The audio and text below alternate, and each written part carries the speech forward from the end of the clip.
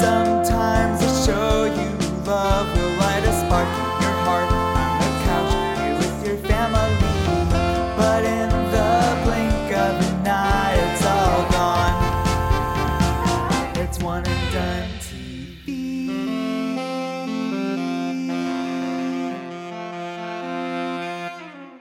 Hello, and welcome to One and Done TV. I'm one of your co-hosts, Ian Hamilton. And I am the other one of your co-hosts, John Polking. And this is the podcast where we review television shows that were canceled after one season. Isn't that right, John? Yeah, we're doing a little cha-cha real smooth right on there, bad boys. And we're digging into what they were, what they left behind, and ultimately what made them one and done. I'm feeling very like shock jockey right now. Maybe I should turn it back. I like the shock jock. You like John. the shock jock. It's better than generic, John. Shut. You brought it up last episode. I know. Hashtag generic John. Bury his feed with it. For some reason, I heard bury his seed with it, and I knew that wasn't right. Oh my God. This is a PG podcast. Yeah, I can't do any bleep and bleeps on this one. But No. today we we're- could bleep those bleeps. we could.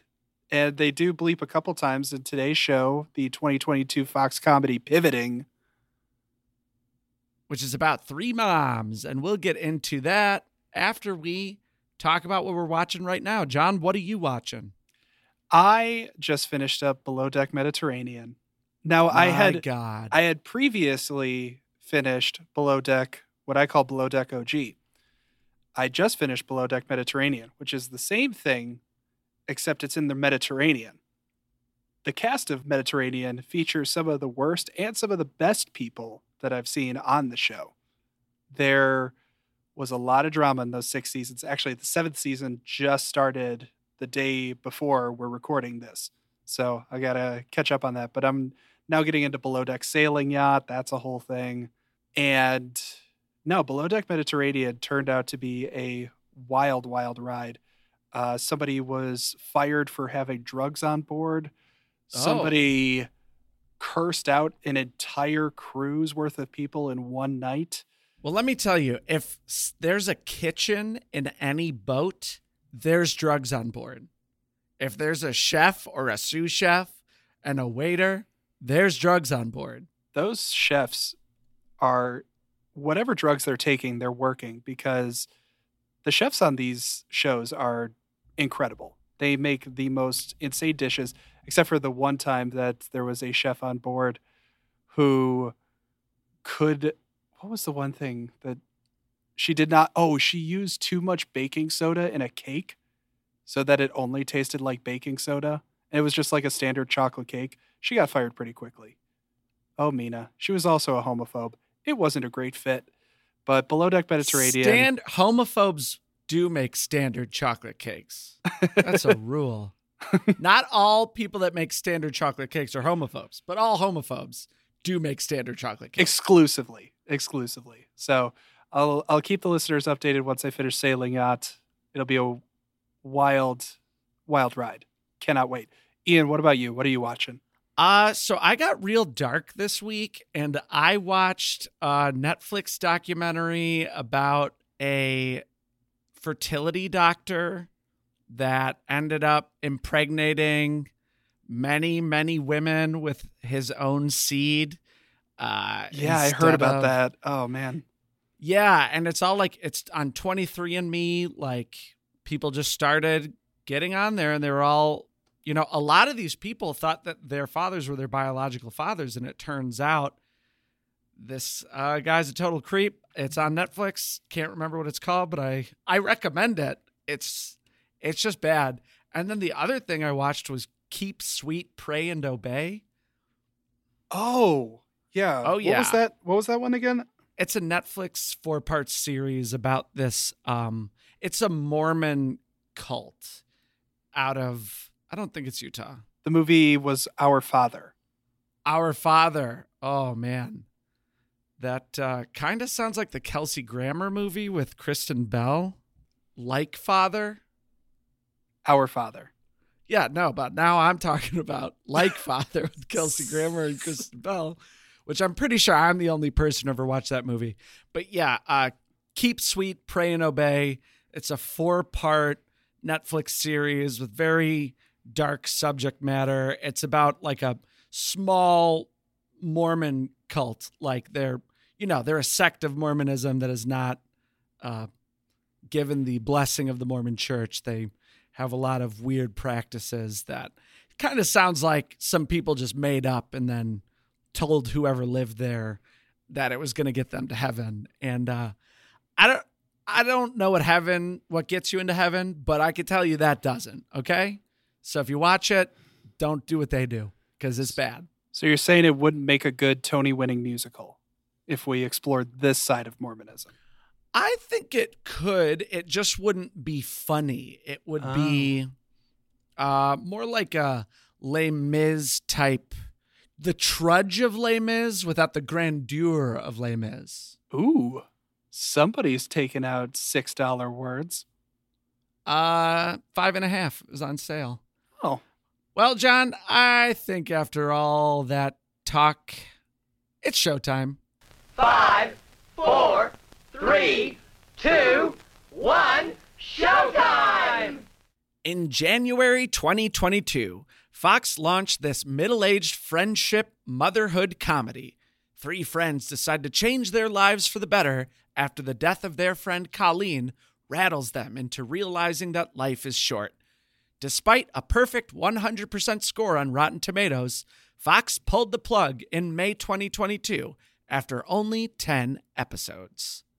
This show was created by Liz Astroff, who is a veteran comedy writer. Seems to have had like quite an illustrious career around Hollywood. She started on Becker.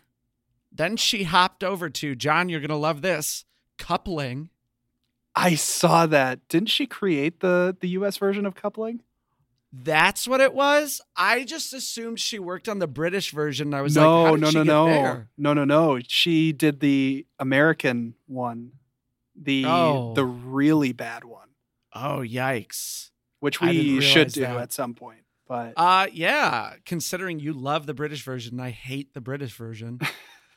Which is the original version. Then she went on to work on King of Queens, had a lot of success there, a lot of success with Two Broke Girls, and then I think that she helped shepherd the Connors out of the Roseanne era as well. And she wrote this script for Pivoting about 7 years ago when her friend passed away, and she really did have a group of friends. When I listened to an interview with her, when they hit 40, it was like everyone freaked out. Her friend died and everyone was like, oh my God, we're going to die someday. And even if they didn't know Colleen, she knew people that were like having affairs, getting divorces, having babies out of nowhere, people you would never expect to like be living double lives. And these were mostly moms. And of course she had to write a show about it. Was Colleen her friend, too? Colleen was really her friend and really her friend's name. Yeah. Yes. It felt very personal watching the show. I mean, it does, we'll get into it, but it does dive a lot into sort of traditional sitcom setups and lots of, hijinks and ensuing. But the morning part of the show did feel very true and real. I could sense that sort of grounding. I just didn't realize that it went all the way down to the name itself, which is kind of a nice memorial, I think. Yeah, it was very personal. She actually wrote a book recently that's called Don't Wait Up, Confessions of a Stay-at-Work Mom. So obviously the main character, Amy, is based off of her because we'll get into it. Amy is a stay-at-work mom. She works a lot and then doesn't see her kids. And there's obviously the parallel there. This show is based on 3 main characters, Amy, Jody, and Sarah. We meet them gossiping about terrible hair and makeup of a woman, but they're wearing all black, and it turns out that woman is their friend Colleen lying in the casket. Mm-hmm. And so I love that it starts with them like they're talking about someone behind their back, but it turns out they're just like, oh my gosh, can you believe what The Undertaker did? Yeah. It is a show that is ultimately about death, talks a lot about death, never takes death too seriously, though, throughout it.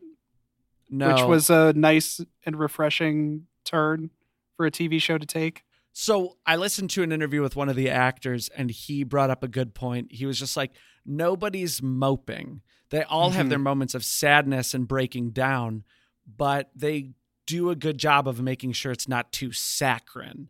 And he thought it's like life, because we all just have to move forward. We all just have to keep going on with our lives, and we can stop to have moments of sadness, of real grief, or just reflection, but nobody was wallowing.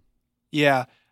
I think that feels very true when you're going through the grieving process. Honestly, if I was having somebody film me during like the darkest parts of like my recent grieving, I think that would make for very boring TV. I do. Because I think the saddest I've been, I've literally just been like laying in bed watching YouTube videos. And that's not very compelling TV. So I never get the sense watching the show that those characters aren't having those moments where they aren't like deeply missing their friend, Colleen. But you also, I was able to quickly trust the show that it was only showing me the stuff that was meant to entertain me, and then seeing that sort of sad stuff creeping in but never staying for too long. Yeah, I mean, Colleen's death and their reaction to it does drive a lot of the plot, not just the beginning of the season, but there are certain episodes where they go back to being like, you know what? Colleen was impressed with the fact that I was a doctor, and now I'm not a doctor. And I lied about the other thing she was impressed with me with. So now I have to accomplish that thing I lied about so that I can feel like Colleen is impressed by me. Yeah. And that's Sarah in a later episode trying to run a 6-minute mile. But so the beginning, Colleen's death, they're all starting to reflect. And there's just a good line in there. One of them says, we should have known she'd die first. The smoking, the gluten, the jaywalking. And all three of them reflect on their lives and want to make a big life change. And these are all like childhood friends too. And that was something that I really resonated with. So this is the 3 living of the 4 like big childhood friends that clearly have known each other since kindergarten. I got to admit, I was thinking a lot about you, and I was thinking a lot about our friends as I was watching the show, and how they we have a tight crew that's been hanging out from the beginning of elementary school, or throughout then. Yeah. And so you could really feel that sort of sense of history within the writing. You know, they didn't always have to talk about all of these things that happened to them. They just would sort of bring up stuff that meant something to them in the moment that made sense to them. Like, there was a mention of, loaning somebody underwear when they sat in Lemonade in 1st grade. And it's like, Sarah, you peed your pants. It's like, yeah, I know I peed my pants, but like you were there. She's like, but you're a good friend because you still will say I sat in Lemonade, even though we both know I peed my pants. It's that sort of innate sense of history that is really well established early on. I think, with this show. And also, they're all very comfortable with one another, and they have that friendship thing where they all speak the same language, and they're in their own little bubble. And Colleen is kind of like an appendage of theirs that was lopped off, but the energy still carried on through the three of them. And it was really nice to see three middle-aged women that have been friends for a very long time.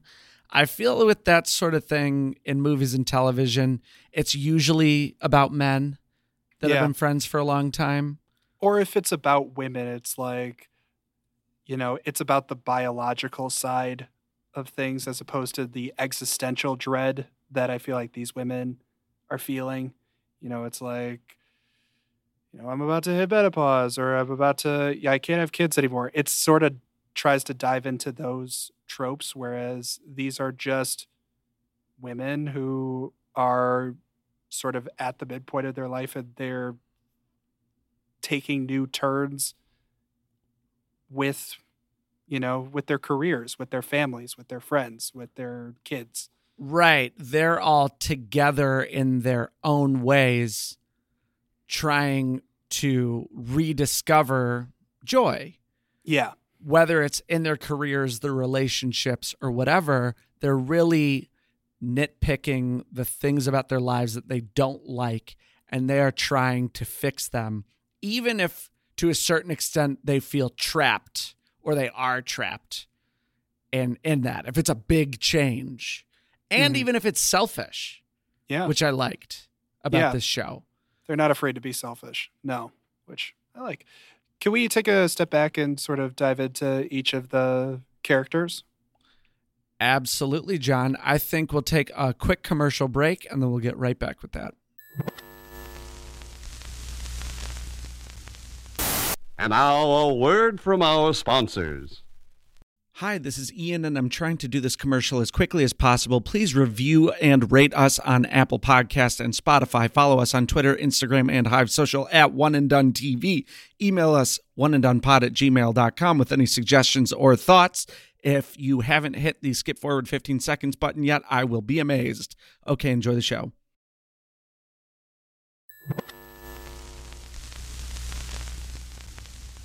All right, everybody. Welcome back to this character log / exposition dump.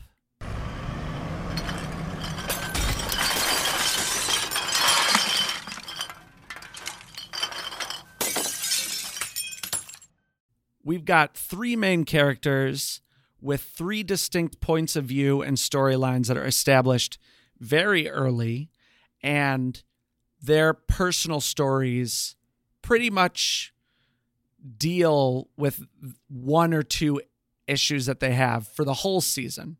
So we're going to start out with Amy, who's the main character. She's played by Eliza Coupe, who you might know from Happy Endings or, no judgment, Scrubs Interns. Eliza Coupe is always really great at playing stern characters who always have something else going on. That is her sort of bread and butter. In this case, she's a little bit more bubbly, though. Yeah, right? Definitely. This is one of the warmer sort of sides of her that I've seen as someone that has been a big fan of her career for a while. A little closer to Happy Endings, right? Yeah, but even Happy Endings, she was more of like an archetype than she was a human. She was the type A sort of neat freak person, whereas here she had definitely more depth than I've seen in other projects that she's been in. Well, let's dive into Amy then. Mm-hmm. She starts out at a high-stress job as a producer on a cooking show. Despite getting off of work at 1 p.m., she tends to actively avoid her kids. But after Colleen's death, she vows to be a more active mother. She realizes that her kids are more comfortable with their nanny, Gloria, than they are with her, which makes her very territorial around Gloria, which usually is pretty funny. Her husband, played by Tommy Dewey, a.k.a. the guy from Casual, who we've brought up on several times on this podcast. Which I've liked Casual, but you seem to like associate my enjoyment of Casual. Keep putting that on me. You love it. You're just like Jason Reitman. Shovel that love onto my face. You probably loved the new Ghostbusters, didn't you? No. Okay, I didn't even bother seeing it, but I am saying you're such a Jason Reitman fan that you would see the new Ghostbusters. I did see Labor Day. That's how much I like Jason Reitman. I've never heard of that. Oh, it's terrible. So Tommy Dewey plays her husband, and he is excited she's making more of an effort, and even eventually in the season is kind of turned on by her nurturing efforts, and that revitalizes their sex life as a couple, which is pretty funny. What I like about him is he's very supportive, but he also sees through the lies that she tells, and he actively cuts to the root of whatever scheme she's planning to get around it so that they don't fight and they can just make up already and be an honest couple. And if y'all listened to our Ordinary Joe episode, I complimented that show on how it does not ride a lie from a character too long to force drama onto the situations. And this show, I will give the same props to.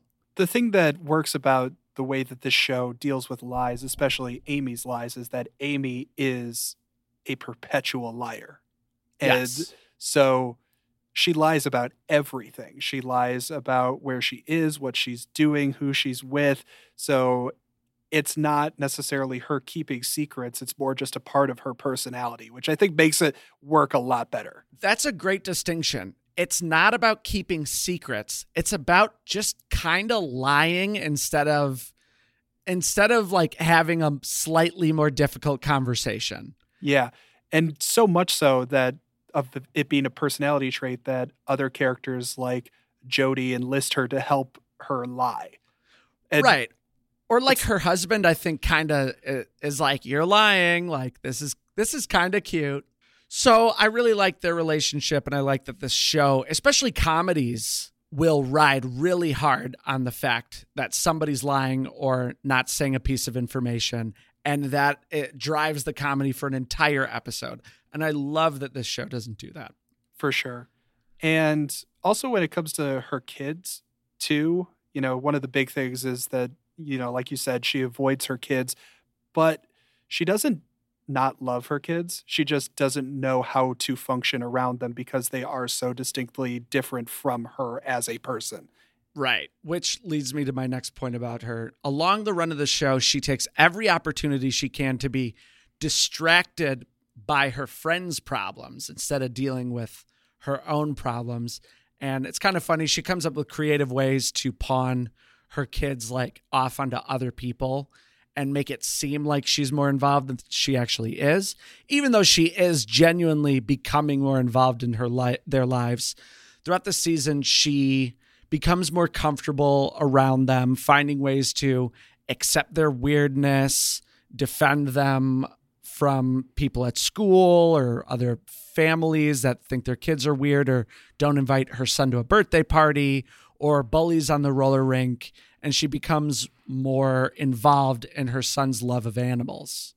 Yeah, which was sweet. Which was really sweet. And the series ends with Amy having to choose between a promotion that would cause her to work longer hours and would take away from her all this new mom time she's getting and finally starting to really love, or become unemployed, which her identity is a working mom. So that's how the series leaves her off. Yeah, the series definitely leaves, I think, most of its main characters sort of, there's not a lot of cliffhangers or anything like that, but there's more to be said. And she is definitely one of them. But I mean, she's got to be choosing her kids.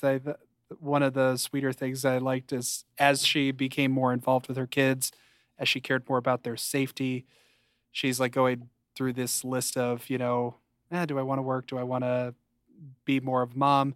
And her husband says, you are smiling more. And she's like, I do smile more. It's nice. It's a nice show about death and mourning. You and love grief. how nice it is. I love nice things. You're I a love nice it. boy. You're a nice, look at that punum. As you said in the last episode, I'm a little soft boy. I'm Kyle Chandler's. You are no soft sweeter- boy Kyle Chandler, okay? You're like soft boy Bob Balaban or something. Or soft boy Mike Ehrmantraut. I don't know. Wait, how is it Bob Balaban Bald, the you're soft? bald. Is it Bob Balaban the soft version of Bob Balaban? Hey, Bob Balaban can play intense characters too, okay? He's a phenomenal actor. He's got range, honey. I know he's got range, but it doesn't go that far. Yeah, it does. You've seen not... The Late Shift, one of my favorite movies for some reason. And he gets bowled over every single time he's on any sort of conversation with anyone. I am going to share several clips with you that show you that he does not get bowled over in that Ian, movie. I don't need you to deal with The Late Shift more. Okay, I think our listeners need to know this. Ian is obsessed with this HBO original movie called The Late Shift. I love it. It is about the feud between David Letterman and Jay Leno as they're competing to take over for Johnny Carson for The Tonight Show. It is a fine movie. There is nothing offensive or bad about it. Ian has seen it maybe 60 times. I had a period about this time last year where I watched it literally 20 times in about 2 months. Good God. And it was just like comforting to me. It's an early 90s movie, but what fascinates me about it is it really rides the line between being good and being really bad. And it's kind of fascinating to me because some of the performances are incredible. Some of them are terrible. Some moments are amazing in the writing and directing. Some of them are such slack. And the music, oh man, the music's bad. But it could have been great. And that's, I think, part of me, like, I love to analyze it. You are just a creature for disappointment and a magnet for it as well. Do you have anything else to say about Amy, or should we move on? No, let's move on to Sarah, who is played by Maggie Q, who you might know from the Divergent series or the Kiefer Sutherland show Designated Survivor. Do you know her from either of those things? No. Oh, there was one thing I recognized her from, but I cannot remember. I mean, I've seen her in something, but those are like her two big things. I've never seen Divergent. And what, am I going to watch The Designated Survivor? No. That's like Netflix trying to be CBS for some reason. Well, because it was a CBS show, and then Netflix picked it up. Oh, right. Yeah. It's such a CBS, like, old people should watch this show drama. And then, of course, okay, that makes sense. So Sarah starts out the show as a top surgeon, but she realizes that she was working far too much of her life, literally 19-hour shifts, and she decides to quit so that she can reclaim her time. Walking around a grocery store, she is mesmerized by their simple jobs that seem to be so much fun. So she starts working there as a baggage associate. Unfortunately, she's too good at her job and starts to rub her colleagues the wrong way. They bully her because she is making the people at the top think maybe they can squeeze more production out of the employees. While Sarah works on chilling out, she starts dating again. She is fresh off of a messy divorce with her ex-wife, who still uses Sarah's credit card despite having cheated on her. Not having a family of her own, Sarah tends to hang out with Colleen's widower, Brian, and child a little more than the others do, helping to plan birthday parties or just kind of hanging out to decompress. She also tends to find ways to continue medicine, whether it's resuscitating someone in the produce aisle or diagnosing her friends' genital diseases for them. By the end of the series, she's dating a younger, hipper woman than her. It seems to be going well until she gets drunk with Brian and sleeps with him while they both wear blonde wigs.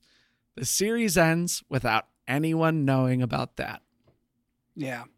She is so ambitious and sort of holds a lot to herself. She definitely has sort of, I think, the hardest exterior, I think, of any of the friends.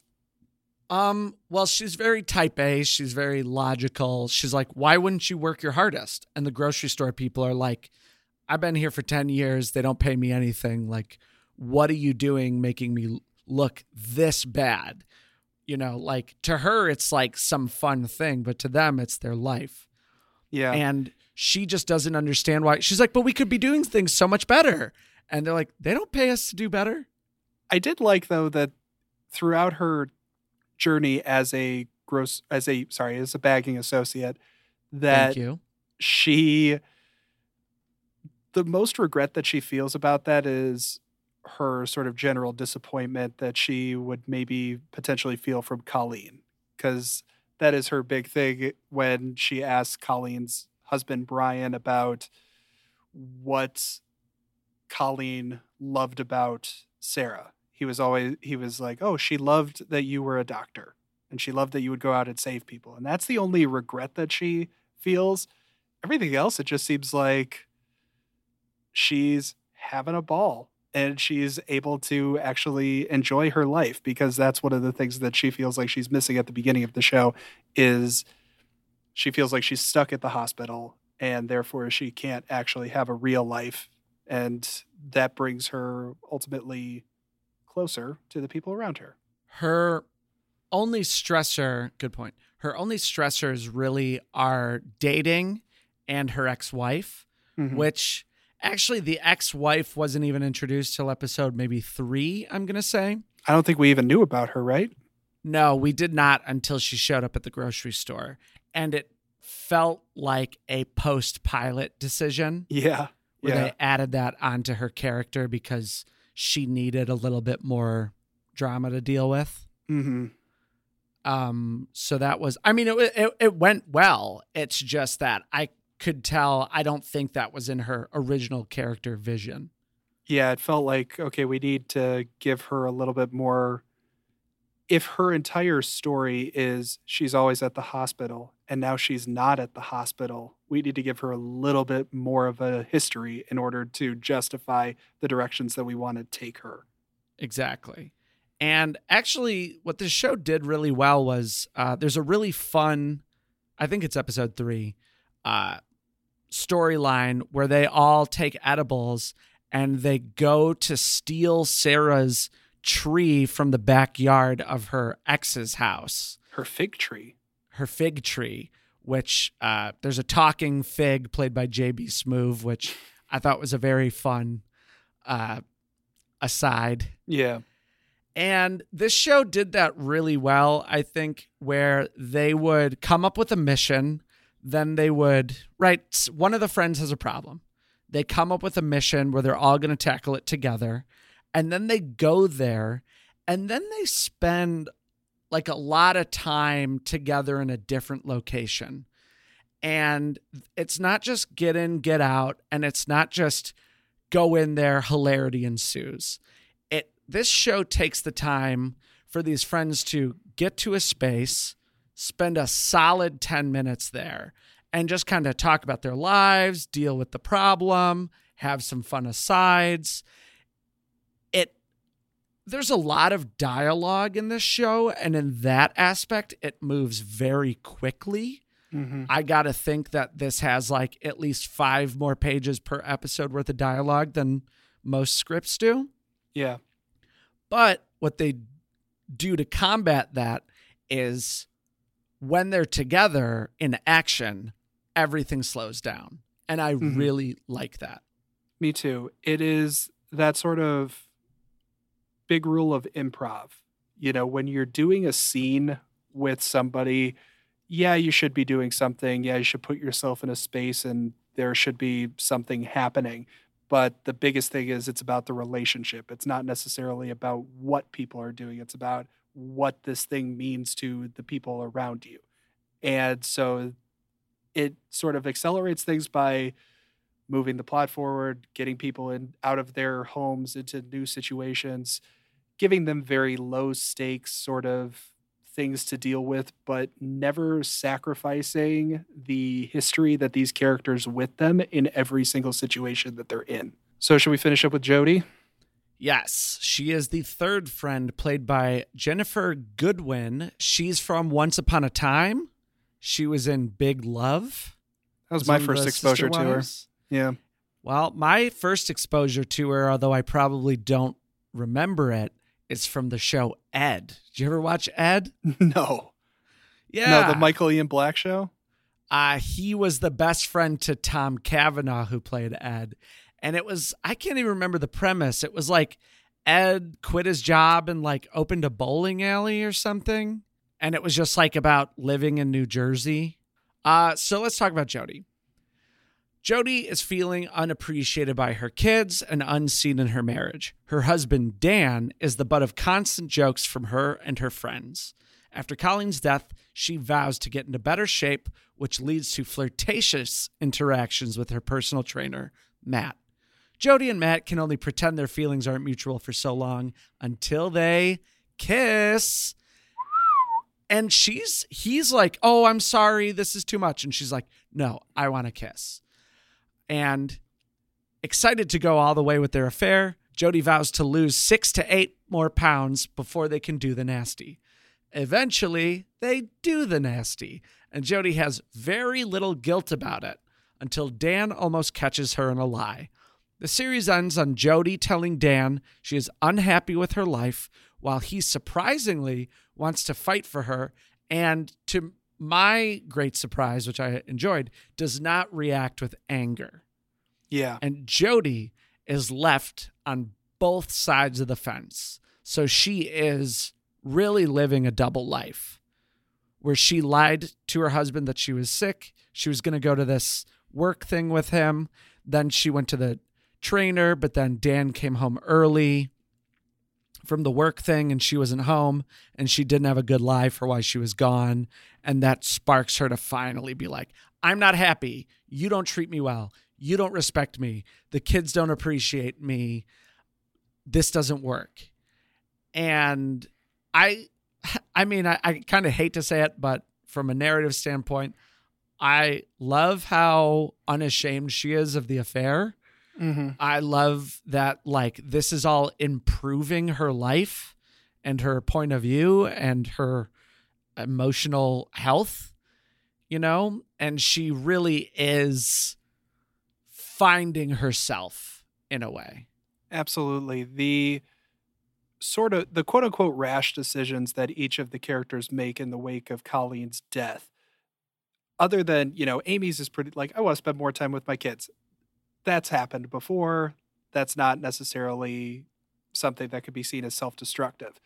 Sarah and Jody's, however, the decision to quit your job, the decision to have an affair, or at least follow your passion, that is something that can almost always be turned into a negative and be seen as reckless. And yet, like you said, the thing that makes these situations so much more unique is that they do have agency and they do have control and they are actually being fulfilled in a number of ways because of those decisions that they're being made. And I love the way that Jody and Matt's affair stacks up and the way it sort of compounds over time. It's not necessarily like he always wants to hook up with her. It's not like she always wants to hook up with him. They just, I think, make each other feel good, and they do a really good job at establishing that early on. And in a lot of ways, sometimes I think the best ways are when she compares the attention that she gets from him to the attention that she gets from Dan. Like one of my favorite, I think one of the most telling examples is there's the episode where she's texting Matt about how she can't wait to sleep with him again, but she accidentally says, like, can't wait to do sexy things with you to her husband. And then she gets like ashamed of that. Like, oh no, I might have spoiled it. But her husband or Dan sends a thumbs up emoji. And then when she actually sends the text that she meant to send to Matt, he's got like fireworks and hearts and like eye popping emojis. And so it does feel ingrained in how they communicated, just more so about how they're listening to themselves as opposed to reacting wildly to this pivotal thing that has happened in their lives. Yeah. Like Dan, he isn't super mean or anything. He's just a wang. He's just like kind of dumb, kind of nothing.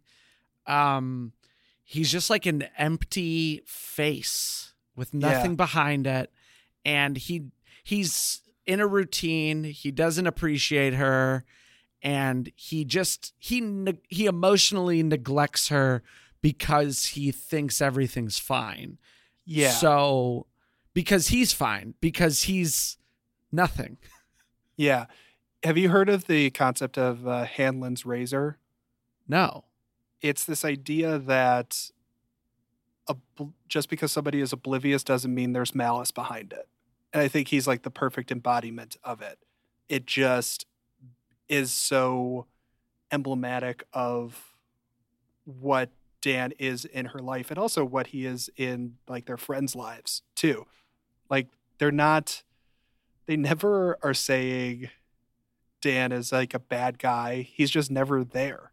Like they make bets about what sort of excuse Dan is going to make to not show up for these general, like larger friend gatherings. Mm-hmm. And then when Jody lays down the hammer and she says, I don't think I'm getting as much out of this relationship as I'm deserved. And she goes out. He goes over to Henry, or he goes over to Brian's to hang out with Brian and Henry. He's like, I want to hang out with my two best friends, Brian and Henry. And you buy it. Like that's what he thinks this is. Right. He thinks they're best friends and they barely know him as a person and actively make fun of him.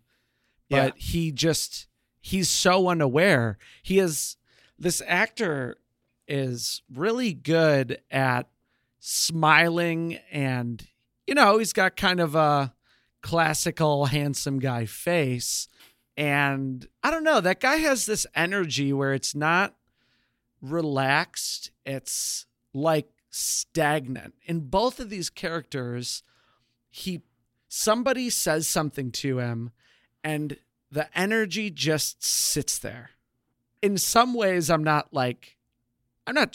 don't think this guy, nothing really against him. I don't think he's the greatest actor in the world or anything, but I think this is something pretty unique that this specific guy brings to the table. Yeah. He fulfills a need for this character. And as does Ginnifer Goodwin. I think she is the perfect she's shy, she's timid, she cares a lot about the people around her. You could tell that just the way that she carries herself, that she tries not to take up that much space, which really works for that character. And yeah, I thought she was exceptionally well cast in this show. Agreed.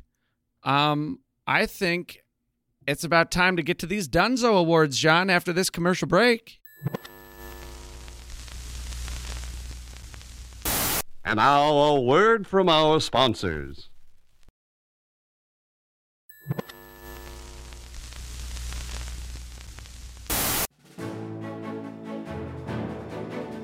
It's time for the Dunzo Awards. These are the superlatives that we give out to every show that we watch. It could be the best, it could be the worst, it could be the most, it could be the weirdest. Whatever it is, we have decided to acknowledge certain elements of this show, or the entire show itself, as Ian is wont to do.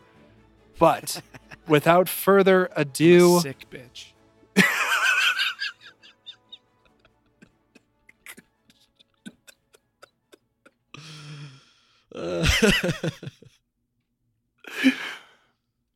Without further ado, Ian Thomas Hamilton, what is your first Dunzo Award? My first award is the Unhinged Award. And that goes to every scene where they are going out with Colleen's ashes like she's still alive. That aspect was so funny to me. They're just like having a picnic with her ashes and talking to her like she's there. They go out like to the club with her ashes. They buckle her ashes in the seat and up with the seatbelt in the car. I have this image of them just like holding the ashes and be like, wee. I can't remember why, but that's also just the feeling. They're just like, It's like if you were holding hands and skipping with your best friend, only one of them is ashes. It's so funny. It is. It's great too because it's not like a traditional urn. Like it doesn't have that sort of shape. It is like a marble cube.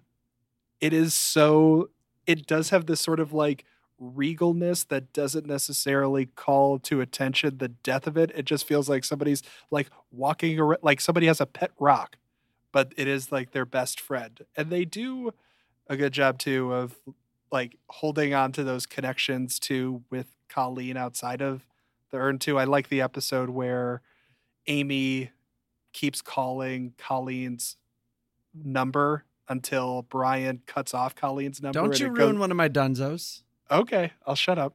I completely agree though. It's a joyous reunion of friends that just want to party. There's one great shot where Jody, it's in like a split screen too. Jody has a shot glass on the urn and then just dumps the shot glass and then places the shot glass on the urn. That's right. It's beautiful. I love how much fun they have with that.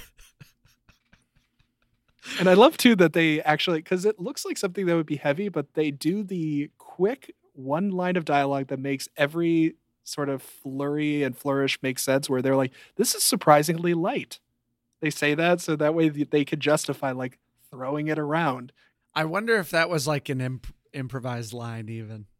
What's your first dunzo? My first dunzo goes to the most aggressive passive aggression. And that will go to Gloria, the babysitter. Oh, yeah. So Ian mentioned it in Amy's rundown, but Gloria is the babysitter. The kids love her. Henry loves her. The teachers love her. And Amy just finds her to be such a nuisance. And anytime that Amy is trying to take over some sort of aspect of parenting, Gloria is always coming back with like, are you sure? Are you sure you don't need my help? And Amy always does need Gloria's help, but Gloria will keep getting shoved off to the side. And she just has this way of, I think there's one line where she says to Amy's daughter, Julia, or about Amy's daughter, Julia, like, oh, she's so surprised to see that you're home. It's just a lot of little jabs like that, and it never crosses a line, and there's never a confrontation. It's so polite. It's so kind, but it cracked me up every time. I wish there was more Gloria.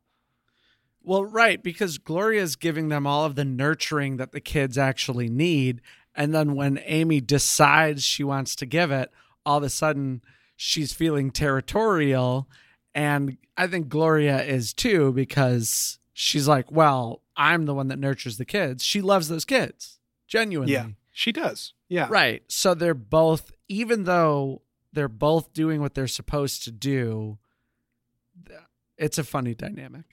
Yeah, I love it. Ian, what's your second dunzo? My second dunzo was most touching storyline, which was the fact that Amy keeps calling Colleen's cell phone and leaving voice mails on there just to keep her involved in everybody's life. And that's kind of how she keeps her memory alive. And then when Brian cancels Colleen's number, some high school girl gets it, and Amy stalks her and, tries to force her to give up the number so she can have Amy's number back. And then the girl is gonna, until she's like, but I gave this cute boy the number and he hasn't called yet. And Amy freaks out at her and overreacts, and it's very funny. And then it's really sweet how her husband ends up, probably bribing the girl for the number, gets a flip phone with Colleen's number on it so that Amy can just keep calling the number. And she said it was important for her to keep doing it because when the number was gone, it was like Colleen was gone all over again. Mm-hmm. And this is just her way of keeping her relationship with her friend alive. And it was just really sweet. It was sweeter than I thought it would be. Yeah. And it did have also an amazing payoff, too, when she's holding the flip phone and then the guy that the high schooler wanted to call back. Oh, yeah. Calls Actually it. calls. He's like, hey, sorry, I've been out on tour and I haven't been able to call you for a few days, but I really miss you, babe. Oh, yeah, because he's a Marine, and everyone's like, he's not going to call. And then she just hangs up immediately and then tells Colleen about it, too, which is It's a good touch, too, because he's like calling from a satellite phone. Like, he really had to work to get that call. Had to memorize them digits, and yeah. And Amy just hung straight up on him. I loved it. What's your second Dunzo? My second Dunzo award goes to most scathing non-insult. Okay. And there's a line where, it's in a plot where Amy is worried about Henry suddenly dying because she doesn't want to be left alone with the kids. And Henry's going on this long run to spell out the word jets in his route, which is just awesome. But in order to do so, he has to cross these like highways. And so the three friends are trying to find Henry on this route. And Sarah goes, oh, that's him. And then Amy says, oh, don't worry, he's not that short. And then Sarah says, he doesn't strike me as tall, but maybe that's just his personality. That line killed me. Out of all the places to go, I thought you were going to talk about how Amy was worried that he'd get hit by a car and then ends up hitting him with her car. I mean, that's just good comedy, but I just really liked. Wow. He doesn't strike me as tall, but maybe that's just his personality. It tickled me. And I also wanted then to talk about how great the dialogue in this show was. And specifically, it was very quippy, but it felt very lived in for a friend group. It wasn't like hyper realized. It just felt very jokey for people that like to razz each other. Okay, so anyone who listens to this show probably knows by now that I have historically a problem with quick, witty dialogue where I feel like I can see the writing, or I feel like the dialogue is so fast and quippy and furious that it takes away from the characters and it makes every character kind of the same. See our Studio 60 episode if you want to get more in-depth on me ranting about that sort of thing. But, so this show does that, and it started out like that, and I wasn't super happy about it, and it got pretty expositional, and then the second episode started out with the hardest exposition I've ever heard, and I was just like, oh my God. And so this show actually started out kind of, it had to win me over. I was very afraid of what it was going to be. And I was judging it early on. And I think that maybe I was right to judge it early on, but it did grow into something greater. I was really surprised with a lot of the narrative choices that they made and the fact that the characters could thrive regardless of the quick dialogue. Just again, every time once per episode, they go somewhere and then it's not just hilarity ensue. They live in the space, the roller rink, the track when Sarah's running the mile. The other two are just sitting on the bleachers talking, and it's actually a longer scene than you'd think. Mm-hmm. And then like the one when after Jamie kidding, where Jody thinks that she's afraid that her affair gave her herpes, and so Sarah and Amy they're all at a party, and there's this, the bed of coats that everyone throws their coats under the bed at a party. and she's on all these coats, pants off, everyone looking at her hoo-ha, or her two friends, and they're just having full-on conversations like this. And it is a way longer scene than you'd think it'd be, or it should be maybe. And in most cases, it should be cut off soon. But this show just did it. They made that stuff real. They made some of that ridiculous stuff real. And this was not a run-of-the-mill, I'm a mom, look at how crazy my life is, it's hard to be a wife and take care of the kids show. I would say they straight up ignored the kids a lot. Oh, yeah. Which was also part of the plot, though, too. It was part of the characters that Amy was going to be that was one of my favorite kind of qualifiers throughout the show, is that Amy says she's going to be a better mom in the afternoon. Right. Every time it's, I'm just trying to be a better mom in the afternoon. Right. I've been doing a really good job in the afternoon. It's never touting that. It's always I'm just going to take this one step to bring myself a little closer to my kids. I think the quippy sort of dialogue too, again, it didn't feel like stuff that wouldn't be said. There was this one line where they were looking at somebody's Instagram page and they were it had good vibes only on it. And That's right. And it was good vibes only. And they were good vibes only, kind of disgusted by it. And I think it's Sarah that says, that doesn't seem very inclusive, which is just a good line. But I also could totally see you saying that, or Chris saying that, or Liam saying that. I could see our friends saying something reactionary like that to something. And that, I think, elevated the sort of, because I'm a big fan of the hyper-realistic dialogue if it's part of the world, and this world was very lived in, and so therefore the dialogue needed to feel lived in, which is so hard to do, and I think it excelled at that level. Another thing I love about the scene on the bed is that Sarah finds out about the affair, and she's like, oh my God, the affair was real. I thought you were just a desperate housewife.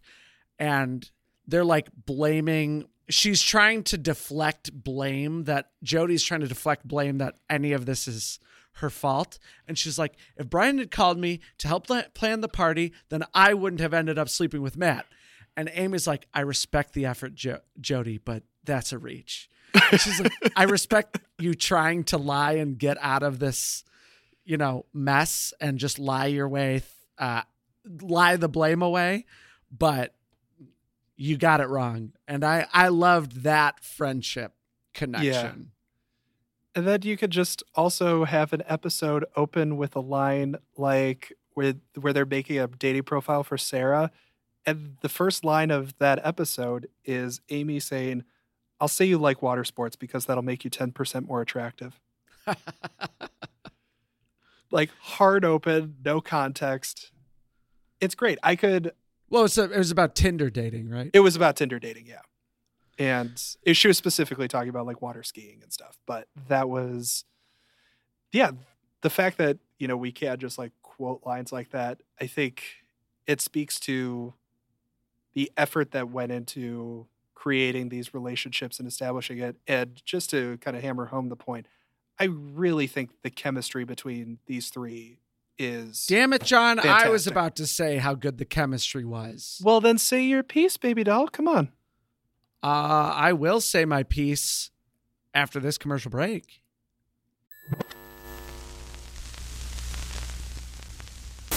And now a word from our sponsors.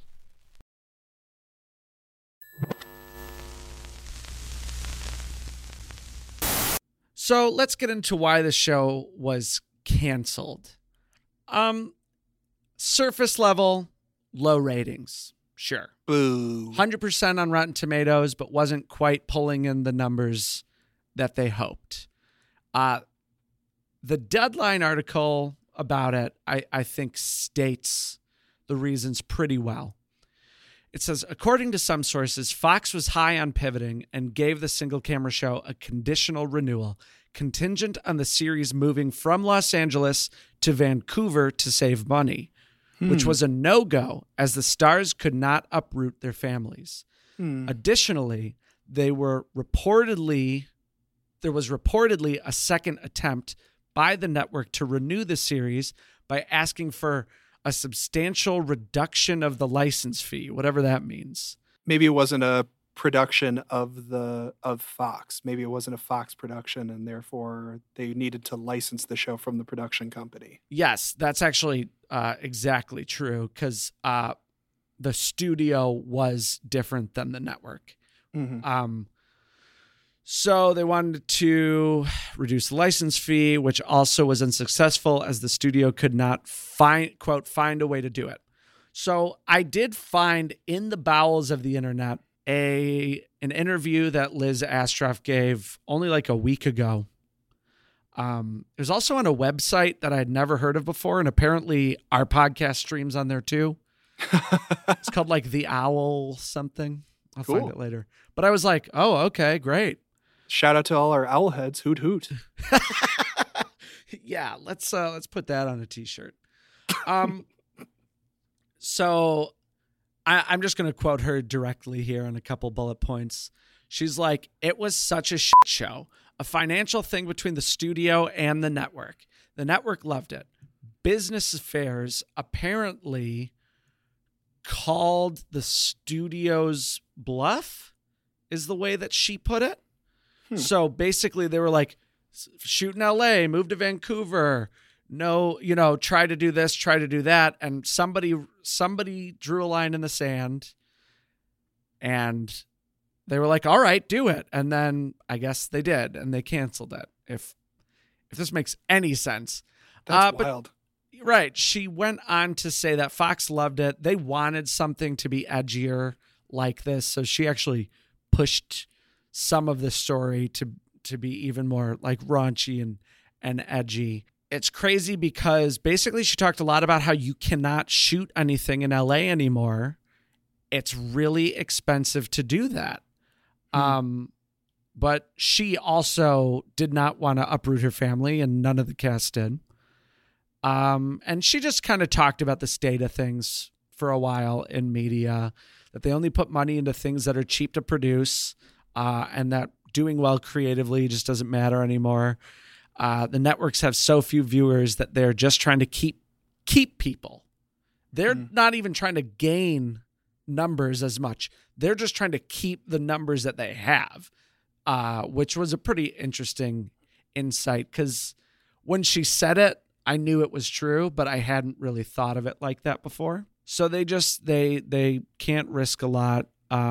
Also, she just brought up she didn't think Fox advertised them very much or very well. No, it was one of those shows that I remember like it popping up on my Hulu homepage. And I was like, I love Eliza Coupe. I'll watch her in anything. Like, I'll give this a go eventually. And then it disappeared from my homepage. And then it's like, okay. And then I saw it got canceled. I was like, yeah, that makes sense. I didn't hear anything about it.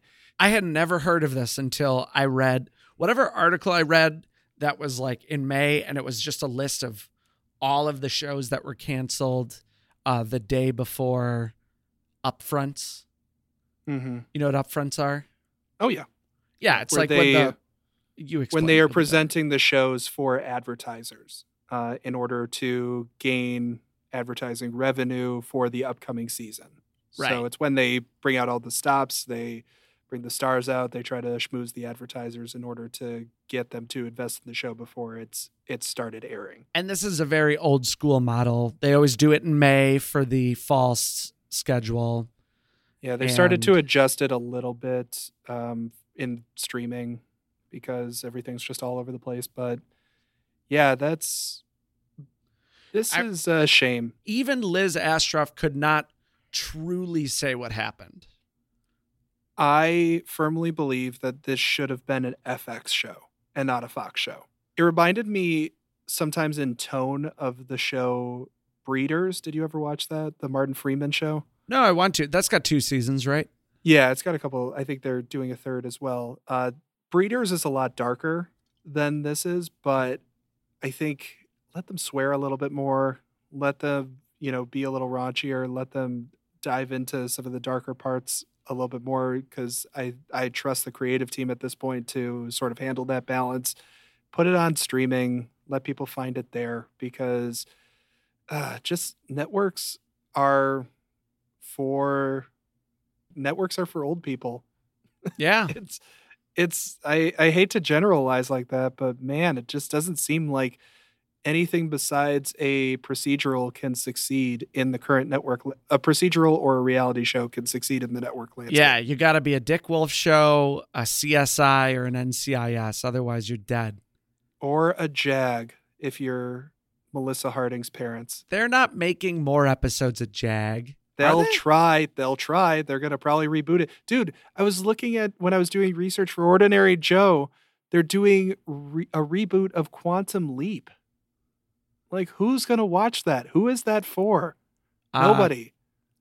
Yeah, not Scott Bakula. I bet they're kicking him to the curb. Actually, he'll probably make some sort of appearance, but he'll be like, hey, this is a pretty quantum leap. And then he'll leave. Talk about a quantum leap.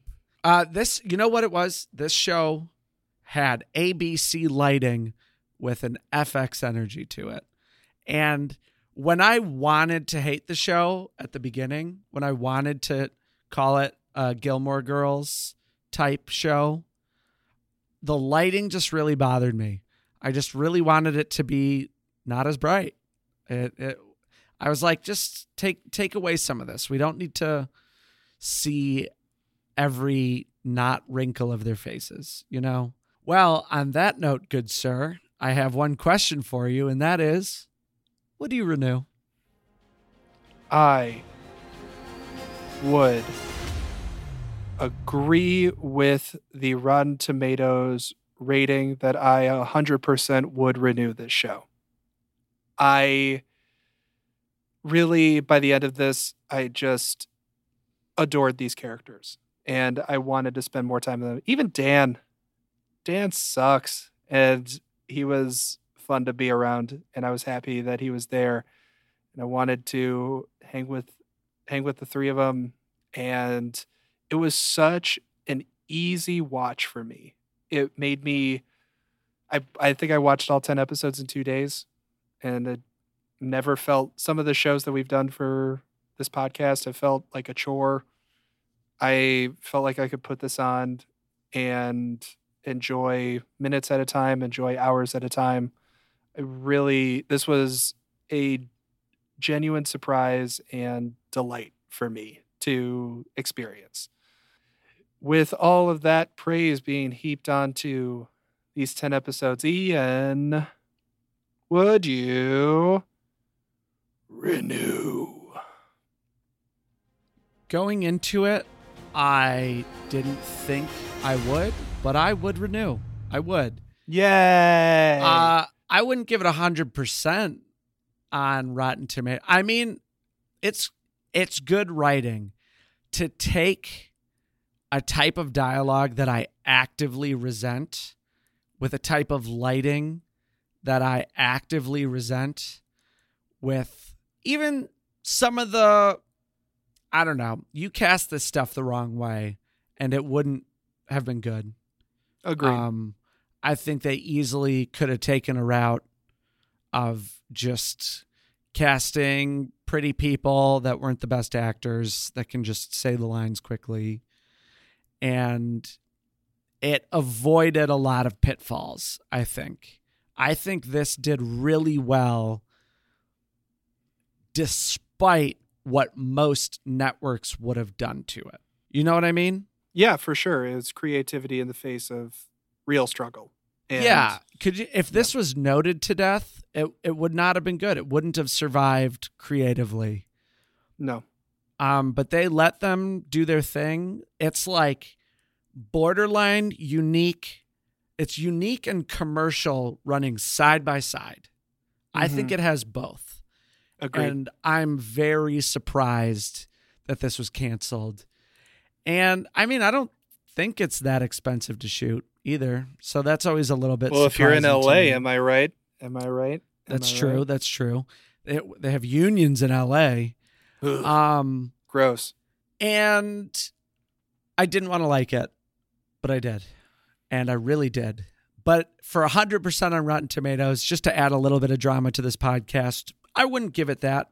I think 100% would be me tuning in the time it airs every week. This show is more like 2 or 3 episodes that come out. Me and Natalie, we catch up. Couple weeks later, me and Natalie catch up again. You know, we just sit down, watch a couple episodes, get up, continue with our day. It's a good escapist show. It's chill. It's funny. You don't have to think too much. It makes you think just enough. And I really loved it. And I can't believe I'm saying that. It warms my cuckolds to hear you. I was say like, such things. episode 8, I still wasn't sure. Because I was like, they better stick this landing. You know, they better finish this season off strong or else I'm out. Like, and then you just need a 5-minute montage of Dancing with an Urn, and then you win over that's Beardy how you McBaldy over win me here, over. and then you're good. Yeah. Yeah. Dancing around with cremated corpses. And like, I think a big thing when it comes to would we renew is, would I look forward to another episode? Do I want to know what happens? I would, and I do. Yeah. More so than whether or not I enjoyed what I saw. Am I excited to come back to this world? Exactly. And that is one thing that I am. Yeah, it's not a perfect show. It's not supposed to be high art. It's supposed to be a dang good time. And they really succeeded. Well, you can follow us on Twitter or Instagram at OneAndDoneTV. You can email us oneanddonepod@gmail.com. Do you have any suggestions for stuff we should do? I mean, we have a pretty long list, but I'll hear you out. You know, we could just add it to the list and get to it eventually. I mean, some things we really want to get to and we have not because more recent things or better things come up. If you put something in our brain like Dane Cook's Tourgasm. Thanks, Robbie. Which was not on our list, but now that it is, feels like something we should get to soon for God knows what reason. Hit us up about an idea you have. Of course, you can send me money directly at Hamilton. I'll always take that sweet, sweet cash. And then, sad news, everybody. I read today that Joe Pera was indeed canceled after 3 seasons. I'm devastated. The community at large is devastated. The world is grieving, as far as I can tell. The birds have stopped chirping. The dogs are just laying on the cold ground whimpering. And the water doesn't come out the spigot the way it used to. And you know what the beautiful thing is? I'm the one editing this episode. You can definitely watch How To with John Wilson on HBO Max. Wonderful examination of what it means to be a human in the world today. But I think with all of that being said, I think we are done. Turn it off. Boot nana, boot nana, boot nana. Oh.